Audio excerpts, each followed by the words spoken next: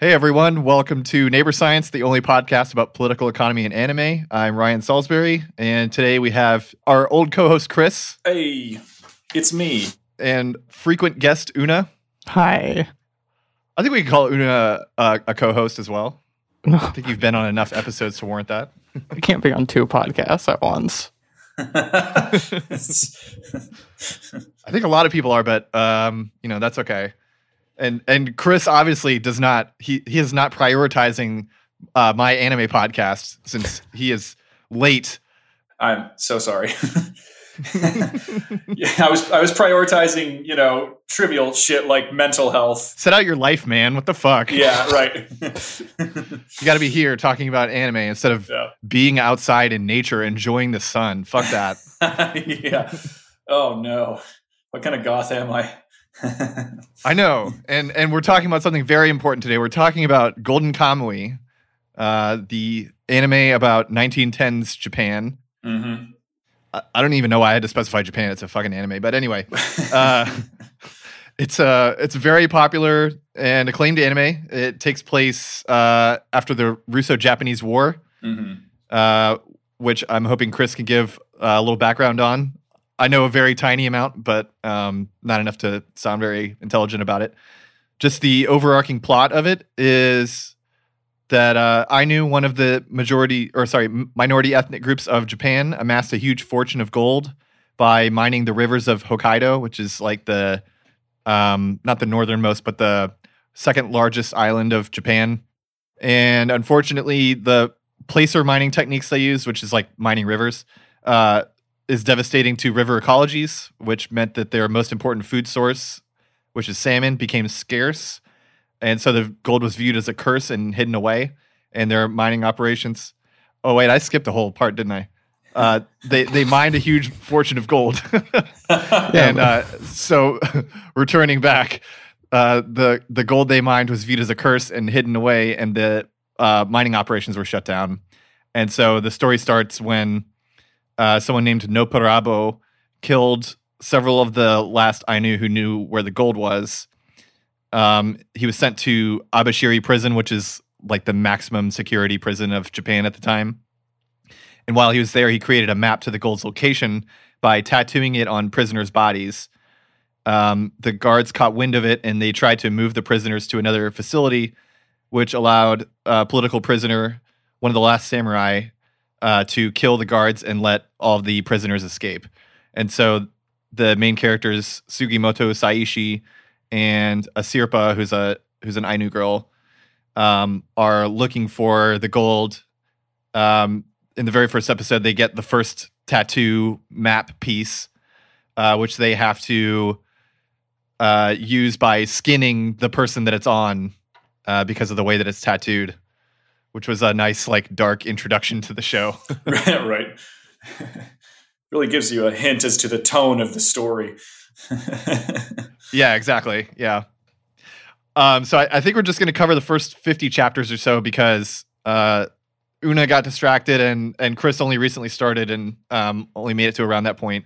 So even though I'm on chapter like 182 now or something like that, we'll just do the first 50. I want to come back to the show anyway. Because there's like a lot that we could talk about with it. And I think most of this episode is actually going to be talking about like the various ethnic minorities of Japan and the history of Japan around this time. But one thing I did want to mention first is this gold that they're chasing after, it's hard to understand like how much gold there is, how much gold it is rather. Because, like in a heist movie, it's like, the casino's vault has, $40 million in it or whatever. Mm-hmm. And that's very straightforward. But for this, they say it's 20 kan of gold.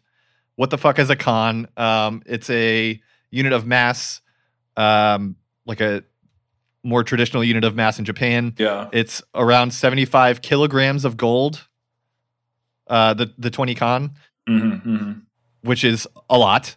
Yeah. And I found that at that time, 1,000 yen was worth about 25 ounces of gold. Mm-hmm.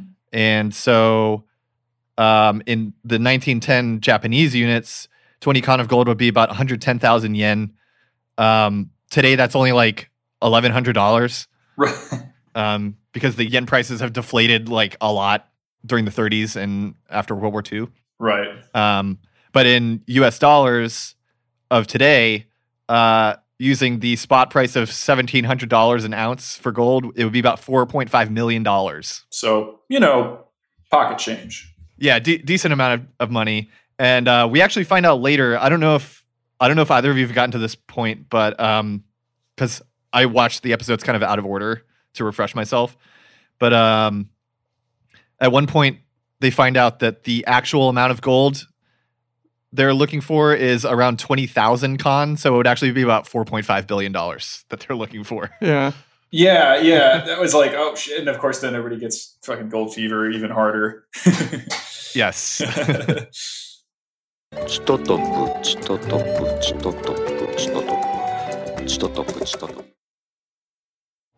So let's just start with y'all's impressions. Chris, what did you think, since you're pretty fresh off of watching it?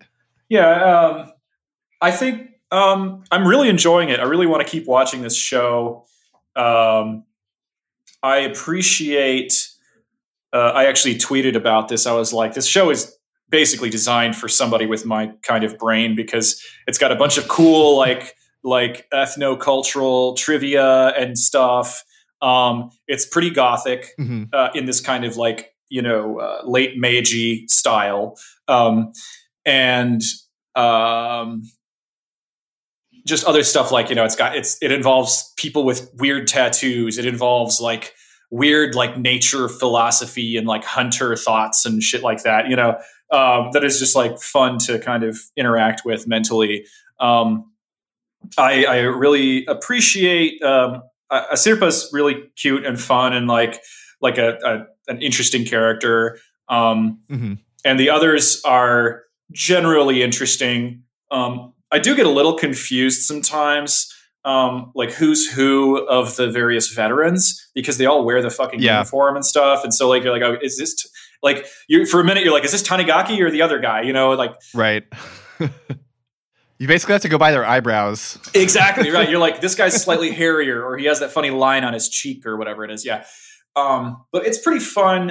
But it is interesting because like, if you think about the effort behind like training and equipping and uniforming like modern soldiers, right, modern armies, like they're supposed to be kind of uniform and hard to distinguish.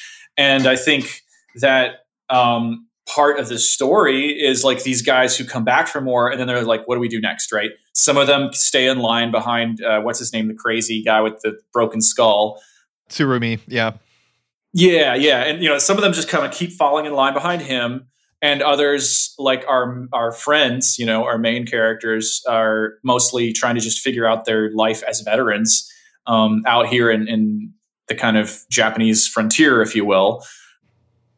And so I really appreciate that that's, whether it was intended specifically that way or not, that's kind of part of the part of my interpretation anyway of what's going on there. And also just like the fact that like the Ainu village that you see a lot of the story take place in and around, you can see that they're backed into a corner, which is really sad, because it's so often the case for, indigenous people in an imperial setting. And yet at the same time, it shows like they have a quality of life and, sets of customs and like the funny, like intercultural exchanges between Asirpa and, what's the main character's name? I cannot remember. Sugimoto. Sugimoto, that's right. Sorry. There's so many different people with similar names in this show. It's harder to remember Japanese names, we don't have as much of a reference for it. I still don't remember all the characters' names. I've watched the show twice now. Right. It's like, is it Johnny or Johnny Bob or John or Jonathan? It's like that, So, but I appreciate like a lot of their intercultural exchanges where it's like, oh, I don't know if I want to eat that brain. And then he tries it and he's like, okay, I guess it's not bad. Or it's like, I'm just going to just tolerate it. and then she thinks that miso is literal shit, and Yeah. all this. So you're like watching them like deal with it and be patient and try, and sometimes just like, just be awkward, which is so, so, so true when you're interacting with someone else's culture, especially in that case where one is this very like, almost mechanistic at this point, kind of modernized culture, imperial thing. Mm-hmm. Oh, we're so sophisticated. We have all these, we have all this cuisine. We have all these like, sophisticated modern experiences. And then these other people who are like, yeah, we're like keeping specific ways that we've always kept. And we have these other things that are extremely distinct, right? And personal. Mm-hmm. And at the same time, I keep watching out for the kind of otherization or exoticization factor when it comes to like the Ainu in particular. And it seems mostly good. It seems mostly palatable. But I kind of wonder if there's like Japanese tropes about the Ainu that I'm missing because I don't know what they typify about them, right? Yeah, that is the hardest part. Yeah. So that's my impression so far, is that it's really interesting. It's really fun. It's actually, for such a dark show, it's actually really chill.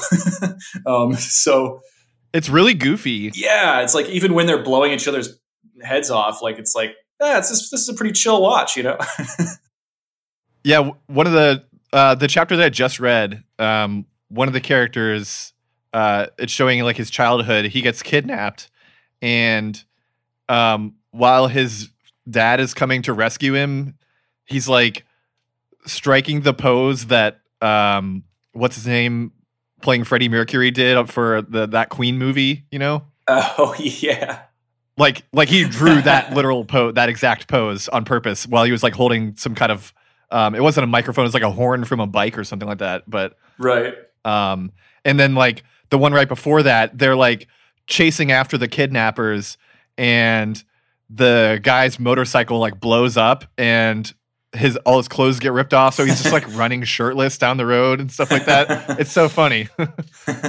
Yeah. And I really like the food part of it too. But yeah, Una, what did you think? What was your impression? Yeah, so it was actually really hard for me to get into it at all. Okay. Una's part of that elite imperial culture that's too sophisticated to enjoy this kind of drivel, right? Well, yeah, well, the thing is, like, by and large, what it is, it's a seinen manga about a treasure hunt. Yep. Right. And from what I've heard later on, it does get very, wow, they just keep running into the people they need. Oh, right. Yeah. Right. So it's a bit kind of King Arthur shit. Like, it's like, oh, and then we went to the Grail hunt, and then, they just happened to find this one weird, obscure character that we absolutely needed to find, or else nothing else would line up. Sort of plot driven is what you're saying? Yeah, like a lot of that's definitely forgivable because, it's just a manga, and obviously, like, they're not going to show every, like, day they spend not finding anything. Mm-hmm. But, yeah, so, like, my immediate impression of it was very, it's just a treasure hunt show that basically treats minority cultures as, like, a gimmick to sell it. And, like, I was like, maybe I'm just being a bit mean about that. But at the same time, like, reading the manga, it's very, they tell the story, but then they spend, like, 5 chapters just dropping, like, vocabulary about Ainu culture. And, like... You're saying you don't want Ainu representation in media? Is that your position? For the record. I'm saying that the representation of it isn't really so much representation as, like, show and tell. Sure. Absolutely. Actually, that was something, I'm glad you brought that up. If I could just say real quick that I also noticed, and I was thinking, like, I was trying to be fair to, like, well, it is interesting stuff, right? But I've noticed that manga and anime sometimes do that kind of show and tell thing when it comes to some random other culture or like an encounter with the other. Mm-hmm. Is they're like, hey, let me just tell you like the Wikipedia entry on this, essentially. And you're like, okay, that's 3 pages of stuff. Cool. Like, go on. Sorry. It's just very how it came off to me. And, it's nice that at the end of every volume, the author lists citations of books he's read and gives credit to like this language consultant for the Ainu language. So like, obviously he put a lot of research into this. To a certain extent, you could trust that the majority of it isn't super fictionalized. It's just sort of reaching for reasons to make it relevant. Yeah. Just to say it. And there's also a lot of stuff that's like lost in translation with that. Like you were saying, the ex-soldiers and whatnot are all very hard to distinguish. And a lot of their characterization is the author really likes drawing hot guys. Yeah. Yeah. Oh, totally. Yeah. Actually, most of the reason I was able to continue reading at all was I was reading interviews with the author, and it's very much everyone just thinks his characters are hot. Yeah. I'm 100% here for that. Yeah. You didn't even get to a lot of the homoerotic parts. The author has said that he only draws nudity when absolutely necessary. So that's yeah, right. Well, you know what they say about necessity. A bit of a stretch, but some of their other characterization is a bit like things you won't really tell in like an English version because like the 7th Division or whatever is I guess the author describes it as people from all over Japan. So there's a lot of like dialectical distinctions, but because military and they're all working together, they all had to learn quote unquote standard Japanese. Right. So, it doesn't come out very often, but you'll see like throughout, like when they're talking to their families and whatnot, which supposedly comes up, they speak in more of a local dialect.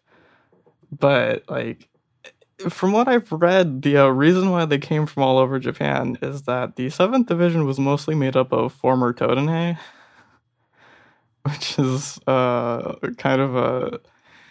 I don't want to say that, like, there isn't a lot of pointing out the fact that this was a huge colonial expedition, but they were pioneers colonizing Hokkaido. Can you explain that? I've never heard that term.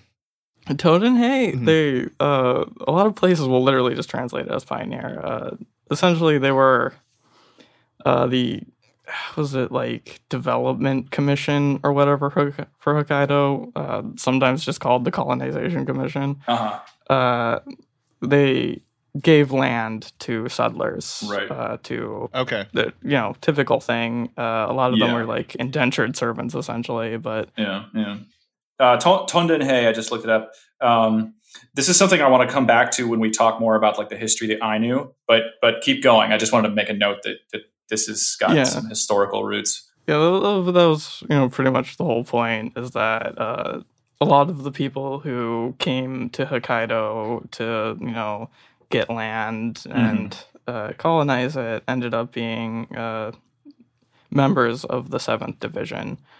So, like, the great defenders of the North and whatnot were mostly pioneers. And it doesn't really, as far as I've read, it doesn't really come up ever. But it's definitely, like, an overarching context to why they're all here.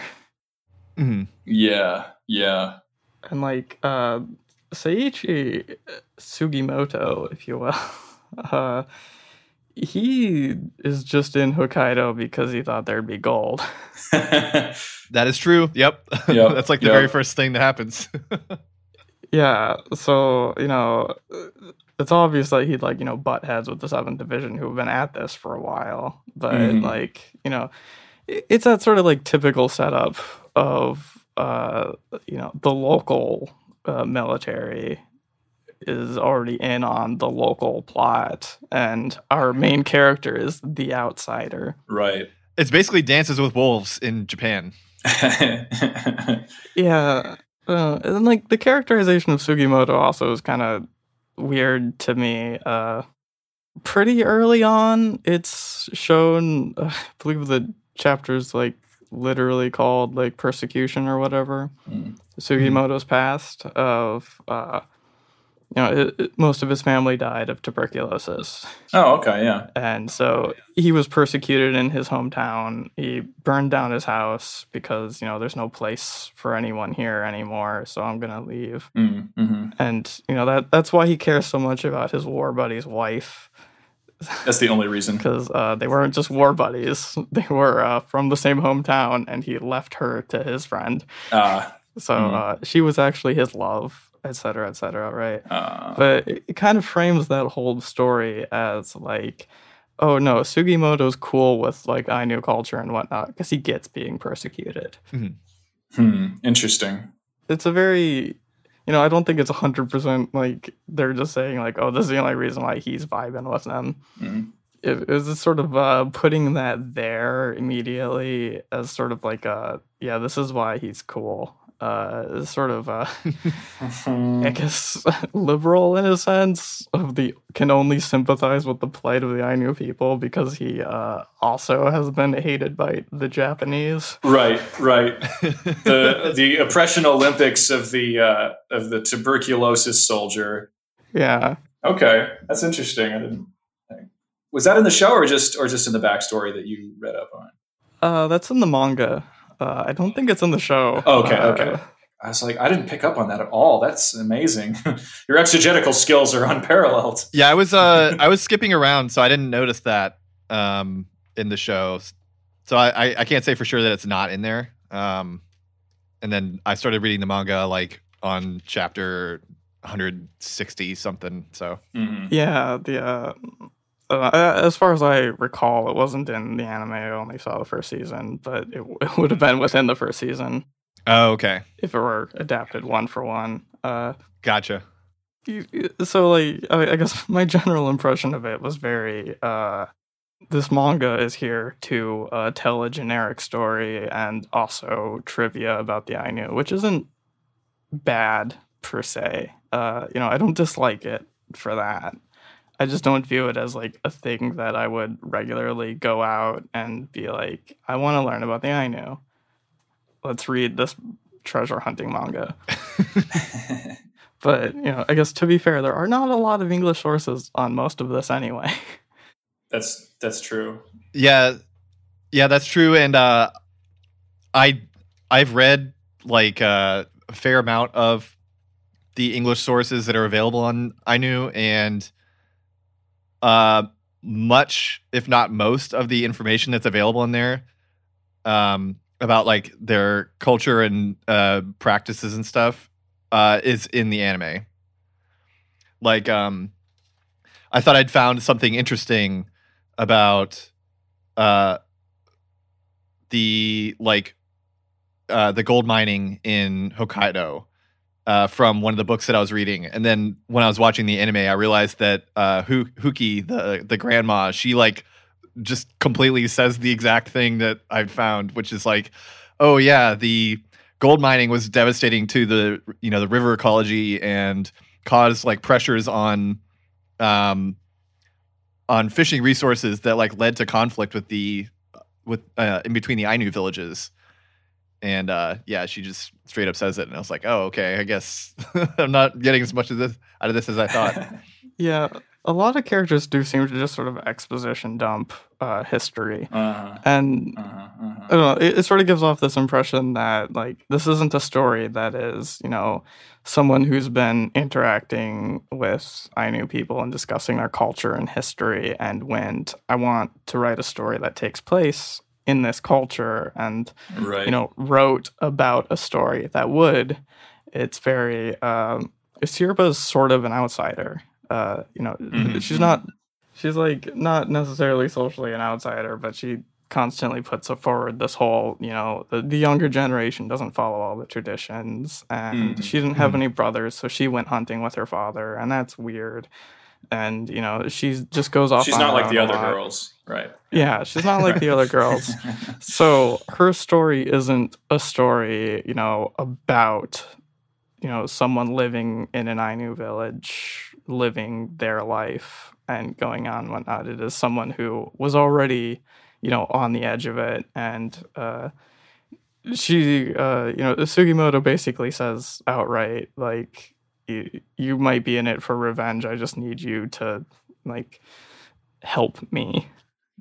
So it's it's Sugimoto's story, right? Yeah, right. Which is pretty disappointing, but not unexpected.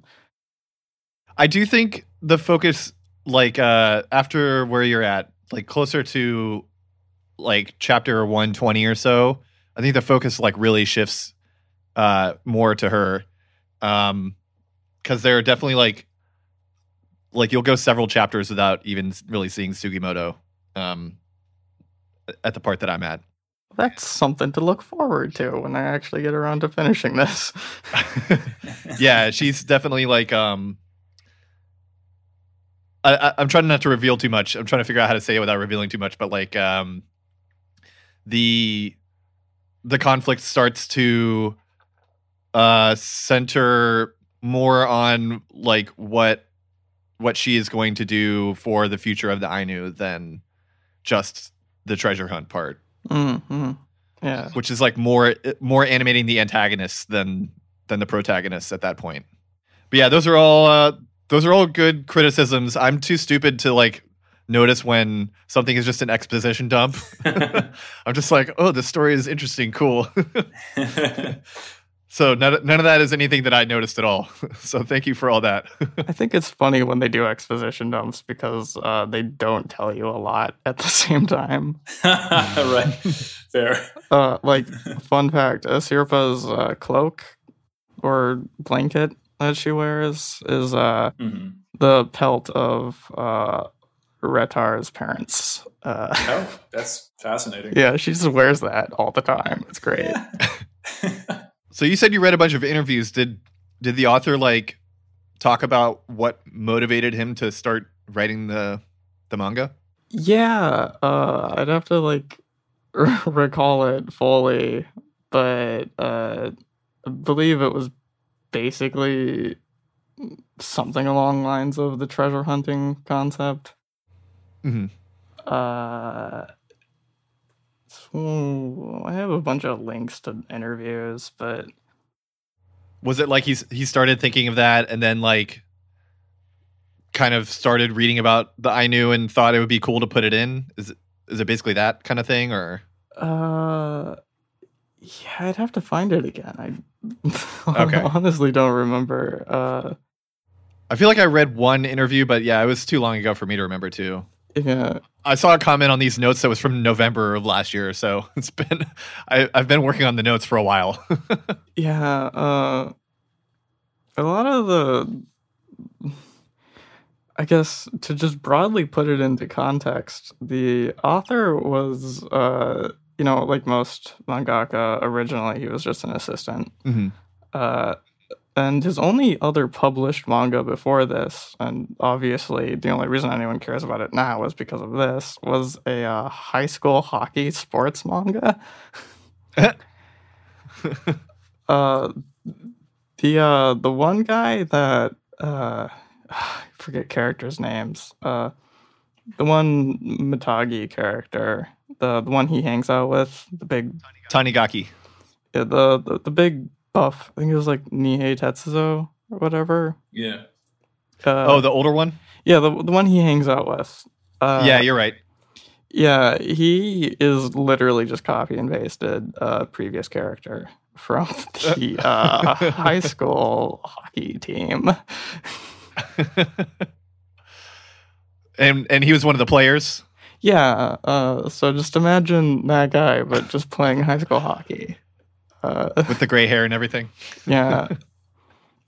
I put some work into figuring out why that character was, because there's that 1982 movie, Mitagi, or The Old Bear Hunter, that has a very similar premise to his character, but evidently that isn't why. There was another book, I believe, about a Mitagi hunter, about hunting wolves. So the fact that he's hunting a wolf in the story sort of but the protagonist of that book is also named Nihei, I believe. So the author was just like, you know who else is named that? Previous character from a hockey manga. So, it's very much a manga, is my point. Gotcha. And trying to read it as like sort of like a look into Ainu culture was very difficult. Right. Speaking of that movie, the Montage movie, I've ordered the DVD of that from this like specialty DVD website, and Una, I hope, is joining me for a future episode where we're gonna watch that and talk about it.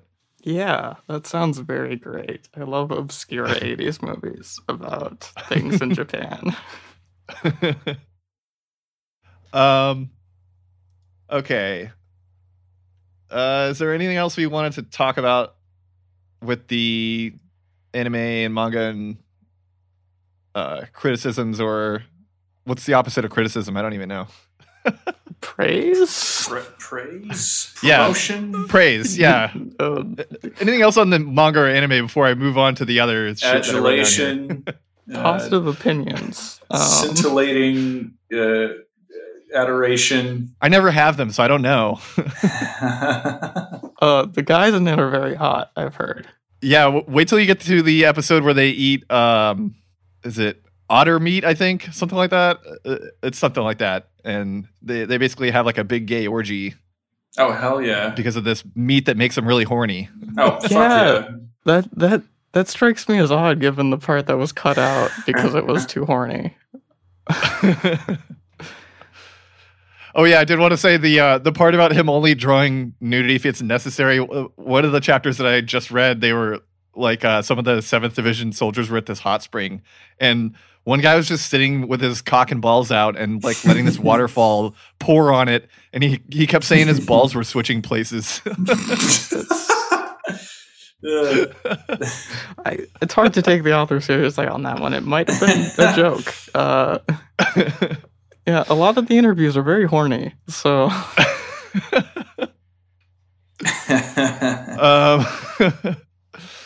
okay. Well, I guess I'll move on.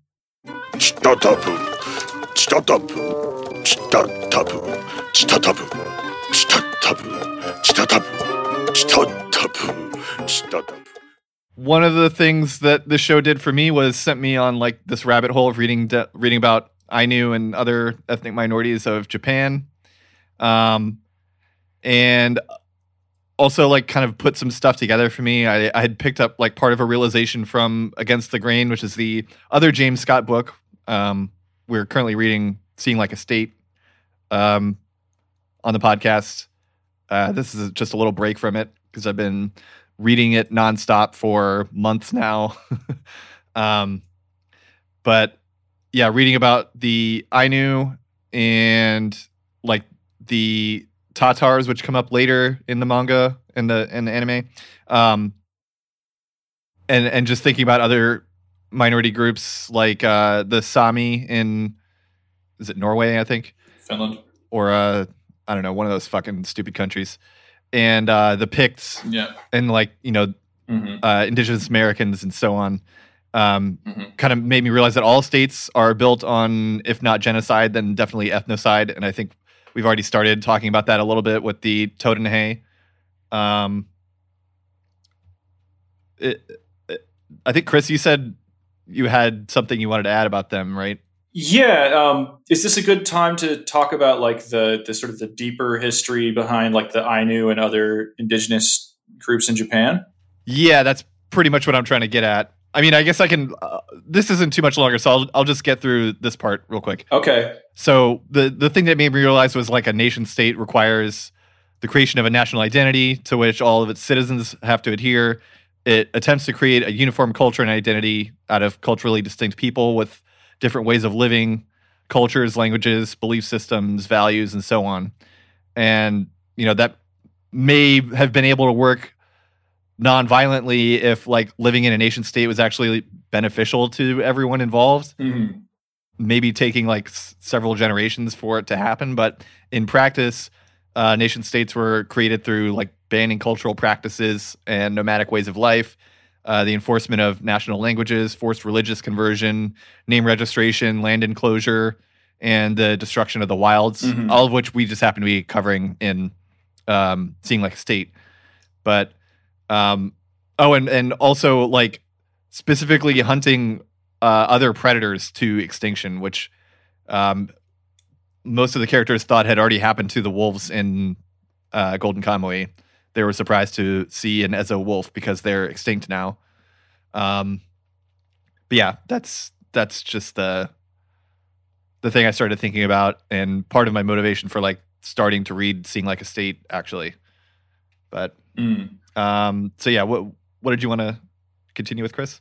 Yeah, so I have read not the whole book, but I have this trilogy of books written by George Sansom that are just a history of Japan in these various eras, right? And so I read, I think, probably the first couple hundred pages of the one from like, from prehistory until like the 1300s. So I got up until about the 900s when they start to adopt a lot of the Chinese administrative techniques and stuff like that really heavily, and start to get into Buddhism and stuff, stuff like that.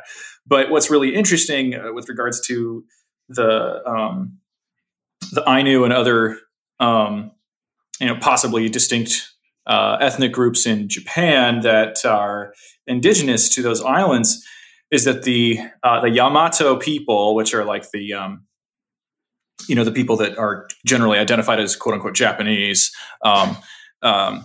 they, from what we can tell, at least according to the history that I've been reading, they first settled Kyushu, which is that southwestern island off of Korea, and of course there's a lot of low murmuring about how Korean these people might have actually been, and some people find that very intriguing, and what culture was this really, and where did they actually kind of come from? And there was also a lot of apparent like Chinese migration early on. And so there was like some early, at the very least, resonances with the stuff on the Korean Peninsula. But the culture of these people was definitely distinct from who they would call the Emishi and the Ainu and so forth, who are these quote unquote like hairy barbarians and whatever, who lived to the east and to the north. What happened eventually, and this is way back in the early hundreds of the current era, if you will. There are only a handful of extremely easily exploited alluvial plains in the Japanese islands, where you can like do a shit ton of farming all in one place. And as we know about the formation of states and state-like societies, when you can hoe a row, you start to have kings and stuff. So so they're like okay, we got this smallish but decently sized plain where we're currently settled. And then there was some kind of political split, or like a bunch of how it is with people in state societies. They always talk about like crowding and overpopulation, and they start to get cranky toward each other because of like political ambitions and stuff. So some stuff happened, and it's a little hazy, but basically one of the leaders took a bunch of settlers over to Honshu, and they just kind of walked along, and they kind of expanded eastward, northward until they got to what we call the Kanto Plain, which then they were like, this is the shit. This is ours now. And they like killed a bunch of the fucking native people, of course, to keep it. And there was like war all along the fringes of their new settlement. And meanwhile, of course, they were building up, right? They were accruing more and more kind of state features, as well as architecture and stuff, right? And infrastructure. So then at this point, they'd established the area north and east of the Kanto Plain as kind of their frontier. And there were lots of people, Yamato ethnic people settling all over southern Honshu at this point, right? And this is I think the 500s, 600s. So then they started to do a few different things, right? The state was starting to become sort of a little more sophisticated. It was starting to make more contact with the mainland and talk to the Korean rulers and the Chinese rulers and so forth, and start to adopt Chinese modes of governance and things like that.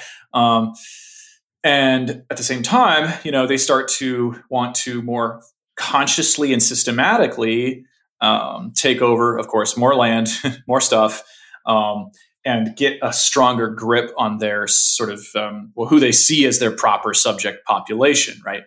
Well, to the kind of the north and the east, where they've established a frontier, what was really interesting is, I think this is now in the 700s roughly, a bunch of the Yamato people who had settled in that frontier zone, again, as they think of it, had basically become more or less, friendly neighbors to like the Ainu, Emishi, whoever was living there. And so they were, even if they didn't necessarily adopt each other's cultures in those areas, they were familiar with it. And there do appear to be a bunch of, Ainu and other loan words into Japanese. We suspect that kamui in Ainu may have developed into the Japanese word kami, right? It seems pretty obvious. And so a bunch of these, Yamato people who were living amongst and nearby the Ainu and or Emishi, because again, it's not necessarily clear whether they were distinct ethnic groups or not from each other. They were much more willing to hang out with them and, do things like not pay taxes and not be part of an organized army than the people in the sort of the core, right, on the Kanto plain, and especially close to the cities and stuff. And so the central government did a very state thing to do, and they decided that they were going to basically give a bunch of that, just by fiat, just give away a bunch of that land in that area to people from the core who wanted to go out and settle it actively, right? And be like their kind of stooges, right? So it became this deliberate kind of shoring up of power along that edge, and then they started to push upward and outward, and this, of course, turned into the conflicts from which the title shogun, right? I forget the long form, but Sei Taishogun. Sei Taishogun. That's right. I was like, it's not Taisei, it's Sei. Yeah. But that of course is the subduer of the Eastern barbarians, and it's from this exact process that came. And this was around the same time that the Fujiwara clan was emerging as kind of like the power behind the imperial throne, and retained that power for another few hundred years. So it was this whole complex process of like the creation of what we recognize as the kind of classical Japanese, the Heian state, whatever, was developed in part through these processes in which the Yamato people were being kind of molded into state subjects, right? And that the frontiers were being brought under control through these settlement paradigms and settlement programs. I mean, directly in opposition to that kind of dissent and that friendliness with the barbarians and so forth. And then as this developed, then of course, over the centuries, that frontier, quote unquote, got pushed further and further and further north and east and north until, it was up to Sendai, and then it was up to Hokkaido. So that's kind of the rundown there. But it was really interesting how there was that confluence of those different processes, right? That the state became itself, in a way, partly through its like you kind of have mentioned, the ethnocide, the genocidal process, right?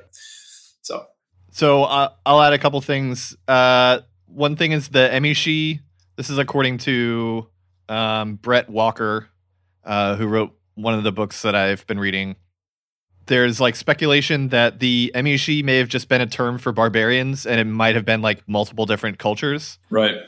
And it like only later was perceived as a distinct culture outside the realm of the Japanese state. Yeah. I also put certainly the most famous Emishi is Ashitaka from Princess Mononoke. Right. But also, let's see. He said they seem to have mostly tributary relationship to the Japanese state. They brought horses to them. There's also a group called the Watarishima Emishi that may have actually been the Ainu or like the proto-Ainu. And they brought animal skins as tribute rather than horses. And the name translates to Emishi who crossed from the island, as in Ezo, which is, Hokkaido, Sakhalin, and whatever the fuck the other one is. Oh, yeah. Mm-hmm. Kuril.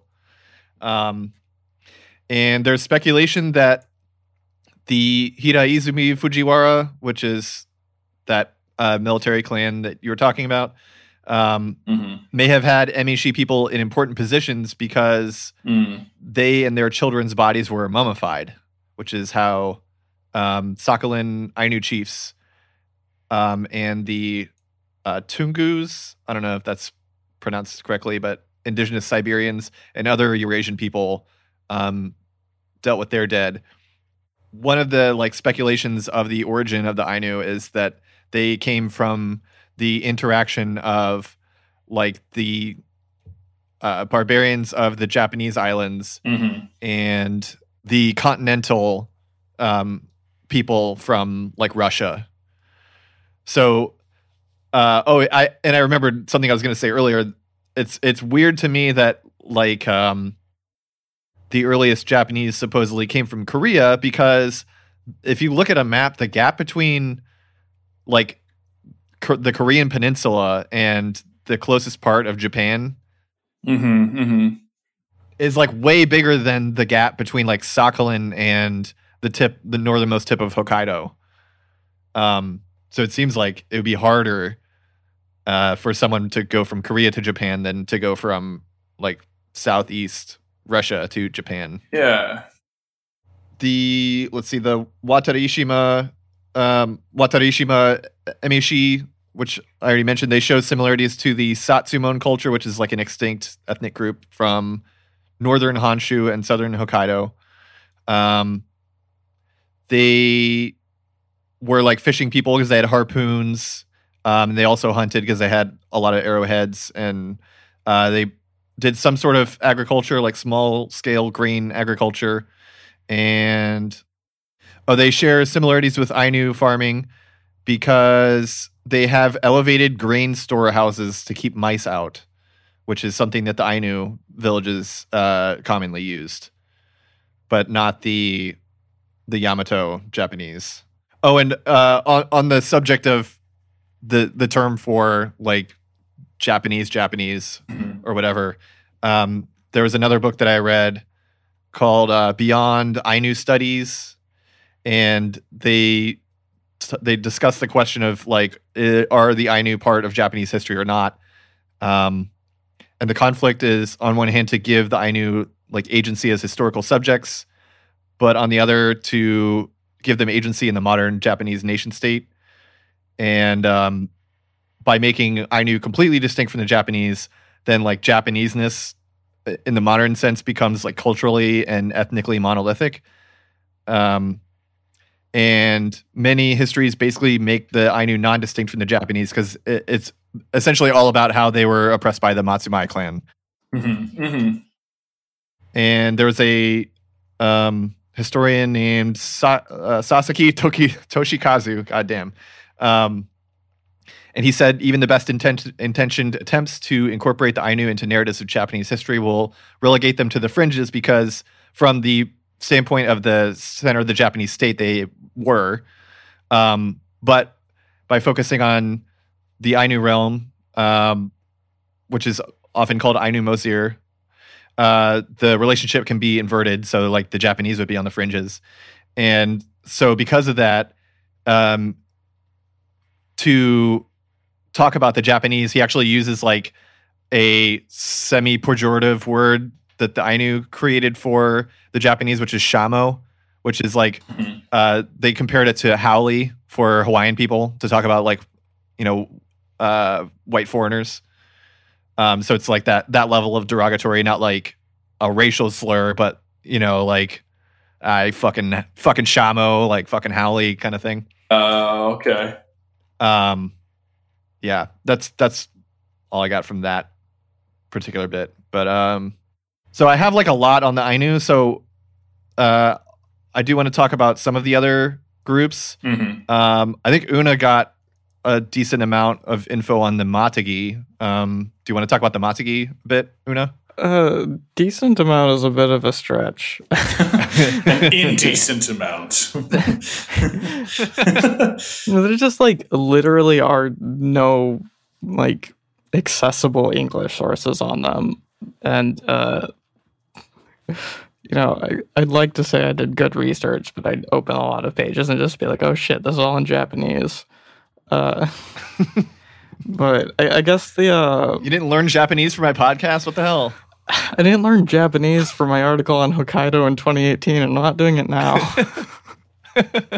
Which actually did touch on a lot of the things. That's how I know about the Dodenhei. But the thing with the Mategi is that it is kind of questionable, like, if you can really refer to them as, like, an ethnicity. It's... Right. Yep. That was one of the questions I had and never answered. Yeah, that's it just sort of comes down to the concept of ethnicity and how a lot of it is attempts of like tracking down evolutionary and genetic lines. And, personally, I don't really support doing that to begin with. Yeah. So all that really matters is that the Mategi is a culture. Yeah. Primarily of hunting. And they have something of a pretty large vocabulary, more or less unique to them. Okay. And it's, as expected, a lot of it is terms taken from Ainu language. Okay. And, that's really all there is to that, is that they were essentially like northeastern Japan, Honshu, hunters that took a lot of ideas from Ainu hunting strategies and language and whatnot. And if anything, it really just more, I guess, as far as anything available in English goes, it points to a lot of like interesting discussion of Japanese dialects. Because standard Japanese, as it were, is kind of a very, it's like received pronunciation. Okay. It's a dialect. Very contrived and not related to how people actually talk. Yeah, it's very much the this is how upstanding citizens from Tokyo talk. Got you. And as this is a podcast about anime, I will take this opportunity to mention that anime sucks about this. In what way? Particularly pretty well-known dialect, to the point where it is usually the other, the Kansai dialect, is usually used in anime to denote otherness. Mm-hmm. Like, this is a country bumpkin. They speak different. And, it just sort of comes up in what are usually like lighthearted, like workplace or high school anime, where there's just the one character who's trying their best to speak standard Japanese, but every once in a while slips into their hometown dialect. Right. There's things like that. So kind of shifting through that sort of concept when it comes to the Mategi is kind of... I'd like to do a more extensive research, but it definitely requires knowing Japanese. Right.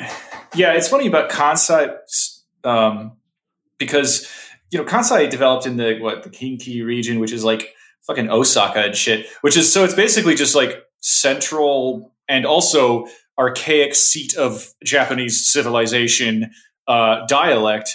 And it's like urban as fuck. So it's just like if you decided to typify like LA dialect as distinct from DC dialect to denote like bumpkin talk, right? You're like, well, but it's a huge metropolis, and the capital used to be there. So I don't know. I mean, it's the Inaka, the countryside, of course, is all around those cities, but it's still funny to me. Dialects. So there is one English language book on the Mategi that I looked for on LibGen. It's not there, and I'm thinking of getting it and seeing like how hard it would be to digitize it so I can throw it up there. And I don't know if Una, did you see the National Geographic article about the Mategi? I saw a few articles. I don't really remember which ones, but I believe I saw a Nat Geo one. Yeah. Okay. Yeah. The people who wrote that one wrote this book, So I think it's just like an extended version of the article. Which one thing I noticed about that article, like the person that wrote it was supposedly like the first or the second photographer to ever be allowed to observe the Matagi practices. The first one was a Japanese person, and this guy was just like an American or something. And I don't think his photos are good. Like one of them is like, oh, look at this ritual they're doing where they're doing like a spiritual offering with like a bottle of sake and a bear heart. And you don't see the bear heart at all. And it just looks like a bunch of guys sitting like around a table and looking at a guy who's like standing and facing the wall. Yeah, the Matagi have a lot of rituals, and nobody will ever talk about any of them. And it's very hard to find anything that's like conclusive about it. Right.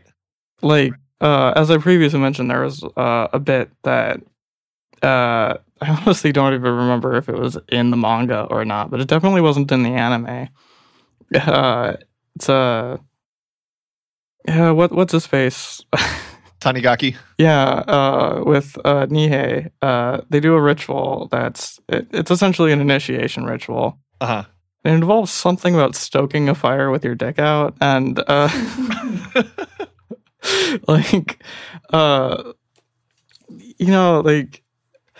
there's no sources on that in English whatsoever. And I guess as to be expected, most of the mentions of their culture at all are very similar to like Golden Kamui about Ainu culture, where it was a book about something and they needed to have like a little section to explain it.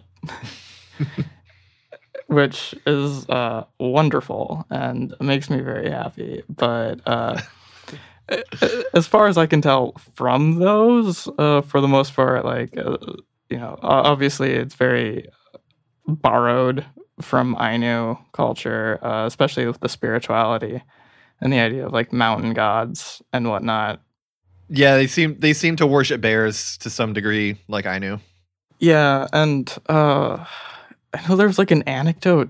It might have been the previous guy who was observing Matagi culture, or it might have been the latter one. But one of them was saying something about essentially the gods of the mountains have low self-confidence. Aw. Right, and they perceive themselves to be ugly, so the Matagi, make offerings of things that are, ugly, certain plants and vegetation in general.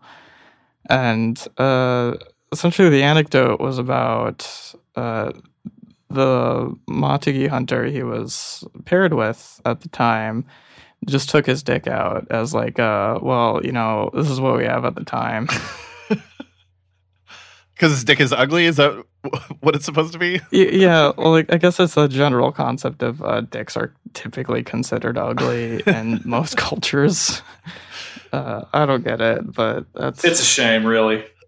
Yeah, but that's a weird response too. Like, hey, buddy, sorry you feel bad about being ugly. I got you this ugly cup to, make you not feel so bad about being ugly yourself.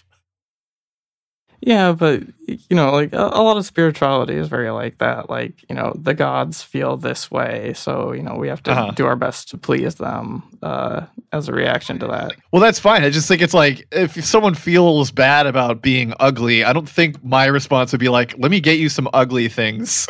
Yeah.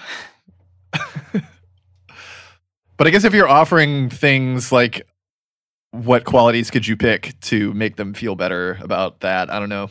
No, I imagine if you sat there in a mountain for several millennia and just sort of like hated how you looked, just people every once in a while coming up to remind you like, no, there's some ugly shit in this world and you're not it. I could see that being calming in a way. Yeah, when you put it that way, I think I agree. One thing I did find about the Matagi is they date back to the 17th century, which I think does support borrowed a lot of their things from the Ainu. whatever you call it. Man, my brain is fucked right now. Tradition, culture. Speculation. That's what I was looking for. Yeah. Oh, yeah, that one. Yeah. Okay. So maybe we'll get more about the Matagi by the time we get to that Old Bear Hunter movie. I'll try and order the book. The only reason I hesitated is this like 35 or 40 euros or something like that, which is kind of a lot. Obscure books are like that. Yeah. Try finding libraries that decided they don't want it. I don't think it's going to be in the library. I can check, but I think it's one of those. It seems like they have a whole company that they created for like 2 books, and that's the main one that they're trying to sell. So Una's a hot tip about obscure academic literature is that universities typically stock their libraries by giving lists of recommended books and put no effort beyond that. And a lot of those books no one actually reads, so they sell them off later. I will look then. The closest university to me is George Mason, which is I don't know if they're going to have that. Yeah. I just got some book from the 70s that's usually going for like $80 for like $12. So Nice. Yeah. Okay, let's see. I will talk about the Uilta a little bit, even though that stuff doesn't come until like chapter 159 or something. But they are one of these like more continental minority groups. They are in the western part of Sakhalin, and they practice sky burial, which to me is like the coolest way to bury your dead. If you don't know what that is, it's like you basically put their body kind of elevated somewhere, and scavengers just like eat your corpse. It's done in what's it called? Tibet, I think. Mm-hmm. Yeah.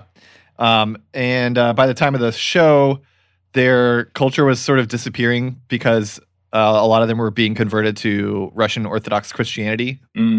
But they're nomads. They live in tents during the summer, and they have a winter house. That was like something I found really interesting was like all of these groups have summer and winter homes, and they're basically like built differently out of different materials in different locations. And the summer home tends to be like more mobile, like more like a tent or something that can be like moved. And the winter home is just like a box with a fire in it. Yeah, so they have summer winter homes. Kira Ranke says they measure their wealth by the number of reindeer they have. So they're like pastoralists, basically. They graze reindeer, but they don't ever eat the reindeer. They seem to just milk them and make like cheese and butter out of the milk. And they hunt wild reindeer for their meat because supposedly the domesticated reindeer meat tastes worse. Which I guess I could see for various reasons. But I don't know a ton about that stuff, so. Well, I imagine the depression that results from imprisonment would make your flesh taste pretty shitty. So,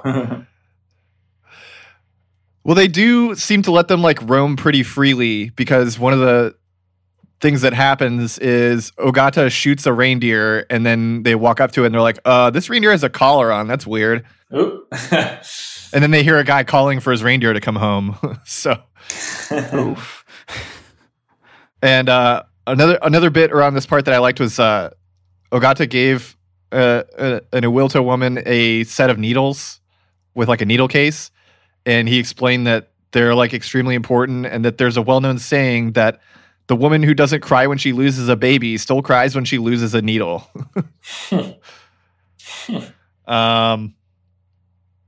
Yeah, and the only other thing I have is like story details, so I won't talk about that. But there's one more group that I have down here, which is the Nifk.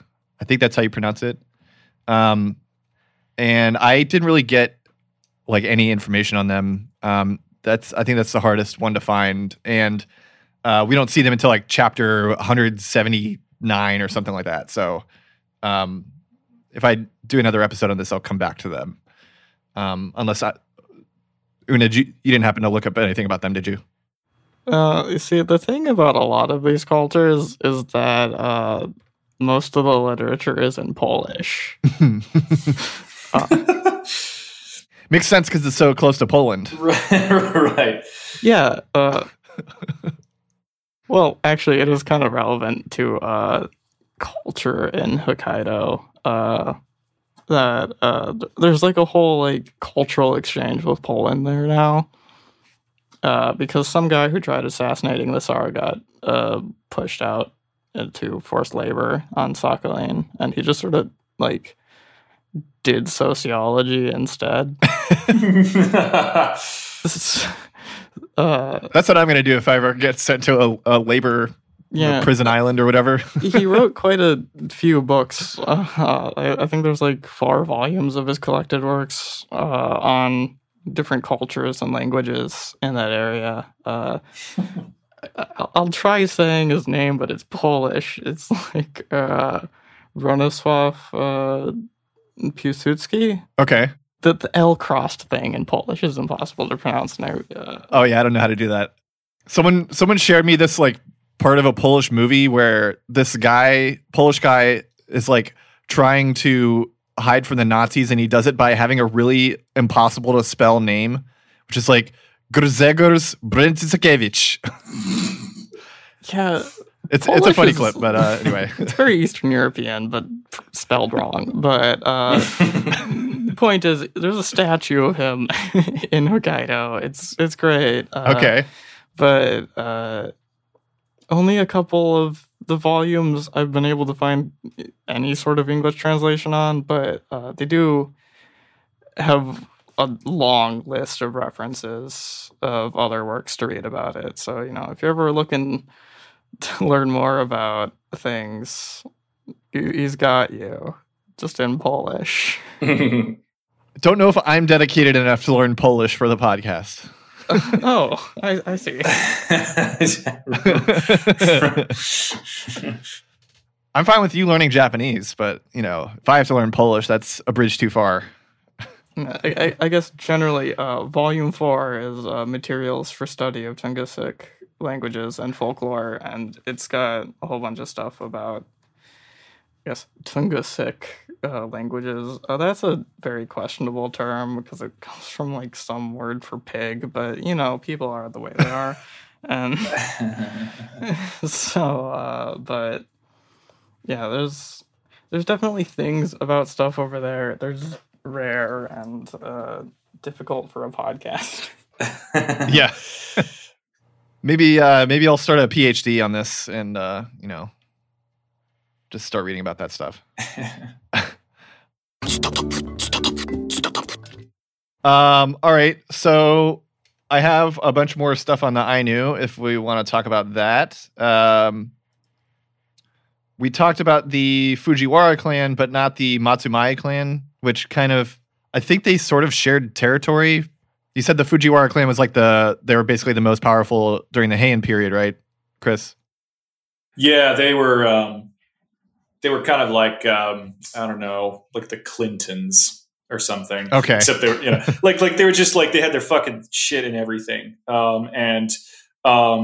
One of their ways that they kept power and maintained power is they kept marrying their daughters to emperors. So, that's a way to do that. And so they basically just exactly like the Clintons. Yeah, exactly. Just marry Chelsea to Donald Trump, and you're done. But yeah, they just kind of like clawed and crawled their way to the top in like I think the 600s and 700s, and then just kind of like politicked their way into the imperial bedroom in a sense, and then were there for a long time. Okay. So the Matsumai clan is like they held the northernmost part of Honshu, and they had like rights granted to basically like exclusive trade with Hokkaido and the Ainu. This is, I wrote down they resided in Wajinchi, but I feel like that's just the name for Honshu. but I also say it's a province on the southern peninsula of Hokkaido. So I don't know. But anyway, most of their wealth and power was derived from Ezo and the Ainu in like a kind of vassal relationship. Chris and I did that episode on the Kokudaka system, and the daimyo were those who had over, I think it was 50,000 koku of land. And the Matsumai clan were the one exception to that. They were granted like a special status of daimyo because they were on the frontier. And so they basically like got all these special exceptions and permissions to deal with the people of Ezo. Much of the history of the Ainu before the modern period was all focused on the Matsumai clan. They had a border on between Wajinchi and Ezochi, and it was basically a one-way border. Like the Japanese people could go to Hokkaido whenever they wanted, but the Ainu were mostly kept out, except for like I think there was like a trading post that they could go to in that area. And a lot of the Shamo depend on the ability to cross the border to apply their trades. So it was very much a one-way border. I have a little bit on the emergence of the Ainu. So I think this was from Brett Walker's book. Starting from 1223, a port city called Tosa Minato on the Tsugaru Peninsula established trade between Honshu and Ezogashima, which I think is just another word for Ezochi. That's the thing about this book. He introduces all these names and places and terms and never explains any of them. So love it. May as well just fucking learn Japanese. Yeah, they're usually just suffixes. I don't know why people refuse to hyphenate these things. Yeah. So the Emishi sent salmon and animal skins on tax-exempt ships and received Japanese goods in return. So they were like taxing the other like trade ships that weren't like the official ones. And so like the trade and increased administration of the border between Honshu and Ezo led to the emergence of the Ainu culture. So like it's basically speculated that like the Ainu kind of emerged as like their culture came from the interrelation between the barbarians and the state, so to speak. Right. But of course it's like, you know, the very contested history, since there's perspectives on like, you know, wanting to make the Ainu like a distinct people and people who basically are like nationalists or whatever. Right. And I don't know enough to distinguish, you know, what's good information and what's not. So I'm just going to say everything that I've read so far. One of the most important events in Ainu history is Shakushain's War, which Brett Walker compared to King Philip's War in the pre-United States Americas. Do you know about that war? I read about it and then didn't write anything down. So King Philip's War? King Philip's War, yeah. Yeah, I mean, it was basically, it's one of these frontier things, right? Like I was saying about like the various conflicts that the Japanese had with the indigenous, the indigenous people of Japan, of Honshu, and then eventually Hokkaido. But yeah, King Philip's War was essentially between the New England colonists and their various indigenous allies versus, King Philip was like the nickname of one of the indigenous chiefs. And so okay. I don't know how they gave him that nickname. You know, it's probably some colonial bullshit, but they basically, I'm sure his name sounded just like Philip. right. Surely. But yeah, basically there was some kind of conflict. You know how it goes in these fucking colonial histories. There's always some excuse for somebody to go after somebody. Usually the white people are wrong. or if they're right in the moment, it's for the wrong reasons, Yeah. But yeah, basically there was just a war between the colonists and the indigenous people. That's all I really remember. But I think it was pretty bloody. Okay. Yeah. So that is similar to this. So basically, the Ainu like started experiencing like strain on their resources, and I don't think gold mining had started yet. But gold mining contributed to the resource strain later. Mm-hmm. And there was also like bans on farming. I think those were in effect at this point. So like the Matsumai clan at some point banned the Ainu from farming to the point where like some people tried to start a farm and they like came and ripped it all up. Oh, Jesus. But so like there were increased border disputes over the like fisheries and hunting grounds that were shared by different Ainu groups. Part of the problem was that they had like these loose borders that moved around between Khotan, and because like prey moves around and fish migrate and so on. Right.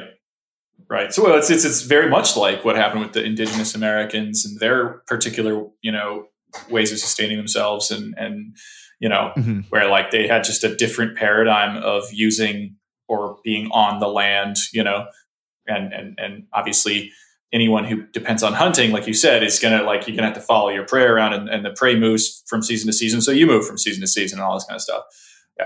Yeah. Right. Yeah, and so the trade that the Matsumai clan set up kind of caused people to start over hunting and overfishing, because they weren't just doing that for subsistence anymore. They were doing it for trade as well. So basically what happened was in an Ainu clan that was seen as like more loyal to the Matsumai, and this clan that was seen as kind of powerful within the Ainu, which was led by Shakushain. They started fighting each other, and it quickly escalated to the Ainu and the Japanese fighting one another. So there's like various interpretations of the war, which one of which is ethnic hatred, but it's a lot more complicated than that, since just in that barely coherent summary that I just gave, there was an Ainu clan that was like seen as loyal to the Matsumai, and so and on top of that, there were like Japanese fisheries that Ainu worked at, and so it's much more complicated than a ethnic conflict, but basically the result was a bunch of Ainu Khotan got destroyed. Like some Japanese died, but the losses on the Ainu side were greater than the losses on the Japanese side. And in response to that, I think they created like new prohibitions on the Ainu. I honestly thought I wrote a better summary than that, but that's what I got. Yeah. That was like the last major war. There was one before that was called Kosha Main's War. These guys all have the same kind of name. And I don't have much on that, but it was like it ended up with victory for the Ainu. The Japanese lost a bunch of forts, which is kind of cool. Sucks to suck. There was a lesser conflict that happened later called the Kunashiri Menashi Uprising. And that happened in 1789. And this was one of the things that a historian brought up in that article about like Ainu identity and stuff. Because this also had some like complex overlaps between, the sides of the conflict. Yeah. And the Matsumai basically operated like prior to this by exploiting existing political conflicts and systems of control. So like the Ainu villages obviously like had their own system of politics. It wasn't all, perfect, whatever. So the Matsumai clan ruled mainly by, befriending and controlling the right people. Right. Until this 1789 uprising, which started off as a labor dispute and erupted into ethnic violence. And the Matsumai sent a bunch of troops who eventually beheaded 37 Ainu. And so the shogunate, about 10 years later, which very long time to make this decision, were like, you guys are mistreating the Ainu. This is not working anymore. So after this, shogunate officials kind of took over the administration of the Ainu, and that kind of exposed them directly to the Japanese state. And it also limited the power of the local Ainu leaders, who basically like had to go through intermediaries between them and the Japanese state. And yeah, so that was a kind of pivotal moment for Ainu culture. I didn't write this down, but I think right around the beginning of the Meiji Restoration, I think it was in 1899, there was like a specific prohibition on a lot of Ainu cultural practices, and that was obviously an attempt to force them to assimilate into, Japanese identity. Yeah, it was 1899. It was like a protection act. Yeah. I hope I didn't say 1999. No, you said 1899. Okay, good. Yeah, it was Meiji Era Protection Act, banned, I believe it was fishing, hunting, and woodcutting. Okay. Very cool. Very helpful for the locals. Yeah, good stuff, for sure. The last thing I will mention, because we're starting to approach an ideal stopping point, Ainu political economy. So the Ainu had chiefdoms called Petiwar. They were formed of several villages along a watershed or river, and they were divided along the boundaries of subsistence practices. This is kind of what I was talking about with the borders. That they're obviously not borders in the modern sense, but like, claims on land. Well, I guess that is like borders in the modern sense. Anyway, so Petiwar's inhabitants linked their identity to I think it's pronounced Sine Itokba, which was a patrilineal household at the center of the Petiwar. And they had self-declared rights to exploit resources within that productive space. The author's words, not mine, which were articulated and sanctioned metaphysically rather than economically or politically. And they were authenticated by a sacred relationship that Ainu groups cultivated with local Kamui. I don't like the way the guy writes, but what choice do I have but to read this?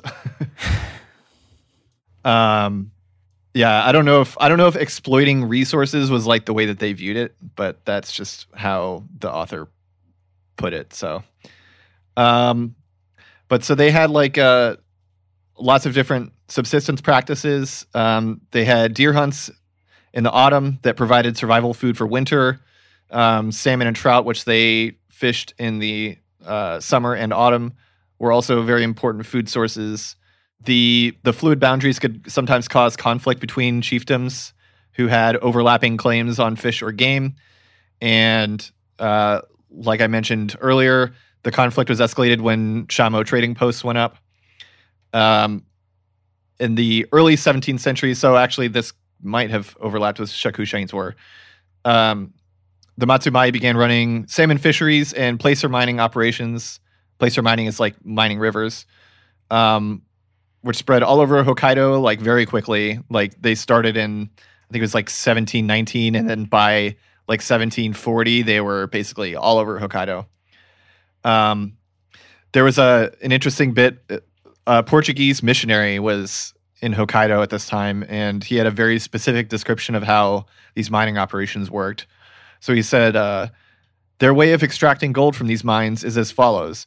When they have decided on the mountain range in which, according to experts, there ought to be gold, friends and acquaintances get together and, united in a body, purchase from the dono of Matsumai so many ells, and in brackets, 1 L is about 45 inches, of one of the rivers which flow through the said range for so many bars of gold, and they must pay these bars whether they find gold or not.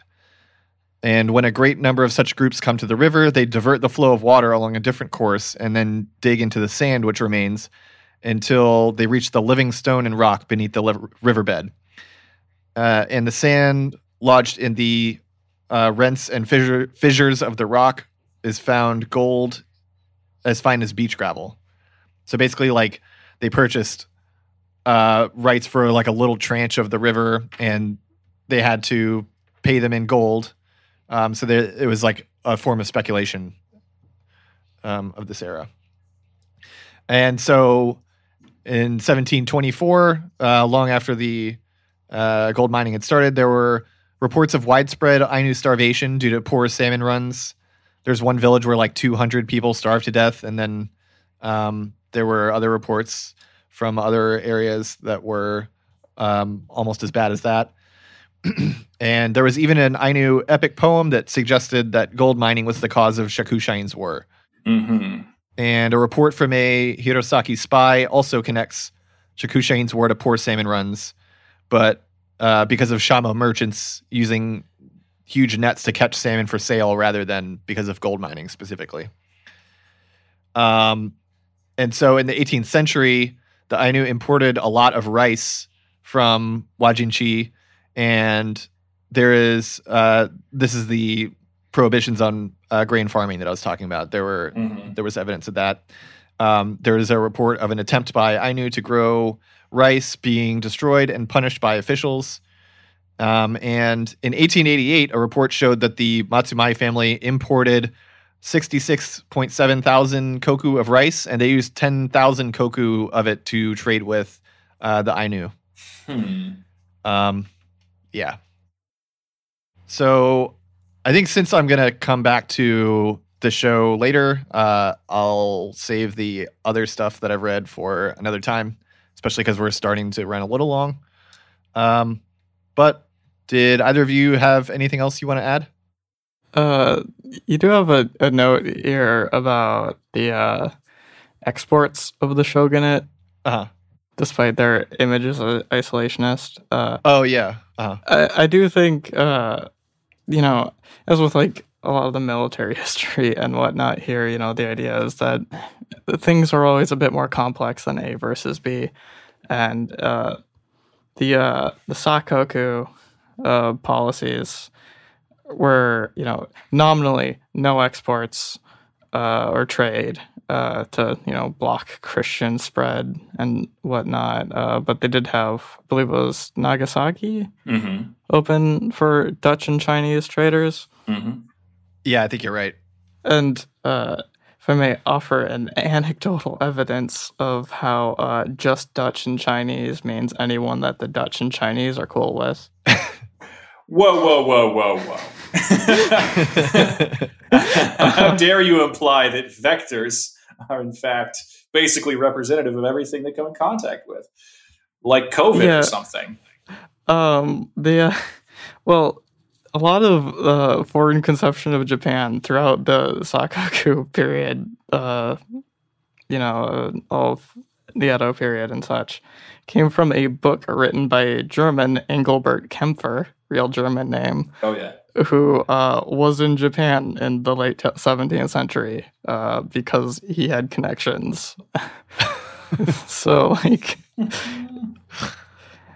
yeah, there was a significant amount of trade, and I guess, honestly, my background notes for this start with the Battle of Sekigahara, so, I was really into fully contextualizing early 20th century Japan.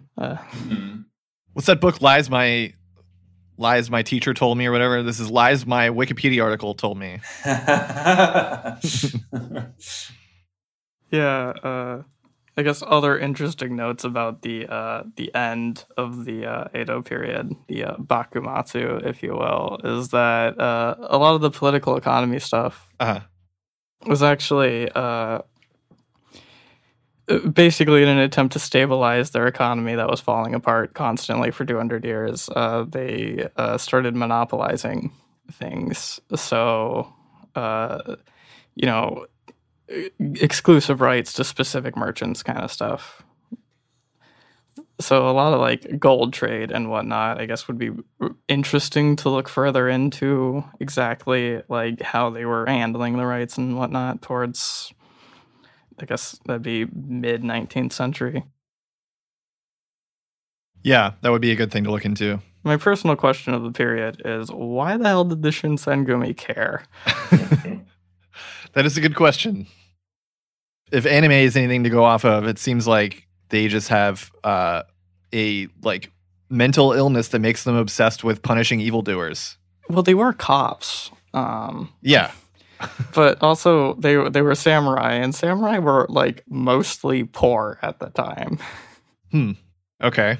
They lived off stipends that were essentially established at the beginning of the Tokugawa shogunate, and things changed. and things changed. The understatement of the fucking last 5 centuries.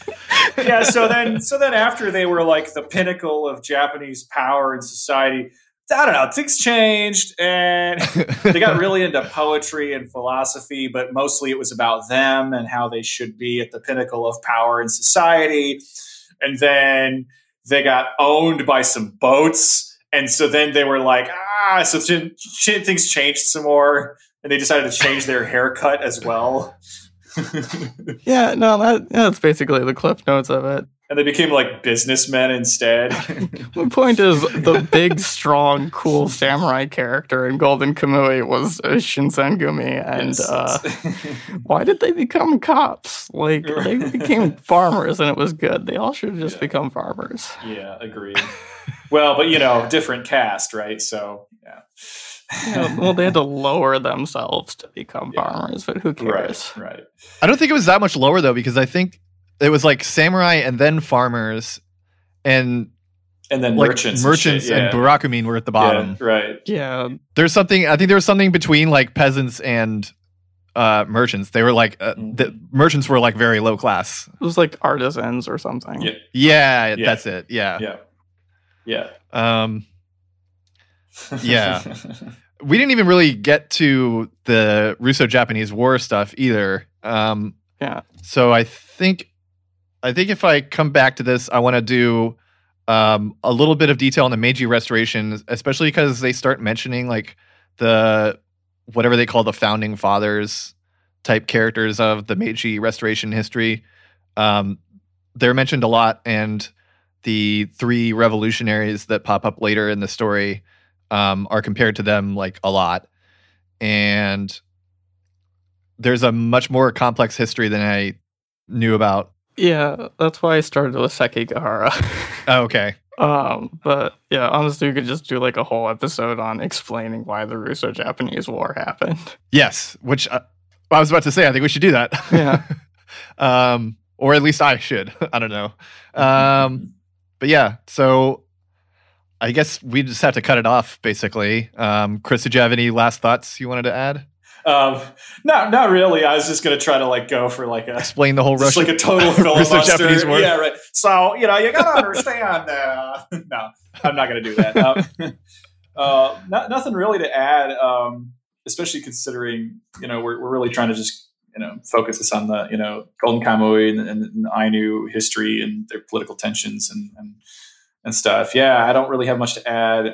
Just has all the forces of history in it. That's the problem. Yeah. Yep. It's what plants crave. But I was gonna say, like, I was really hoping that there would be more information in all these fucking books I have about Japan. But the Ainu do have the unfortunate situation of being basically like not even written out of history, but like unwritten out of history. There's like a few mentions of them, mostly to do with just their armed conflicts with the Japanese early in the, it's literally just in the 700s and stuff, and not much else. And I'm like, oh damn, like shit, I guess I'm just not going to learn much about them. I'm just going to, unless I learn Polish. Well, they basically have the same problem as with all cool languages of they didn't develop a writing system. So they didn't have anything to write history down with, and until they were like forced to. And so now they just use katakana, right? With like 2 extra letters. So that's the main reason they don't have much written history that we know about. Right. But I do have 3 books in the notes that I've been reading through that seem good, that are in English. I basically like went and looked for every single book on LibGen with Ainu in the title, and so I found a few that are useful. So I'm going to share the show notes, obviously, like I always do. So if you're interested to read more, check those books out. They are free because they're pirated. And yeah, I guess we should just wrap it up before we keep talking. So thanks everyone for listening. Thank you, Chris and Una, for coming on and talking about this with me. Holy shit. I need to eat. Yeah. I guess all I can really conclude with is I wish I knew more. Oh shit. Fuck. Kill him. That's Kill it. him. Okay.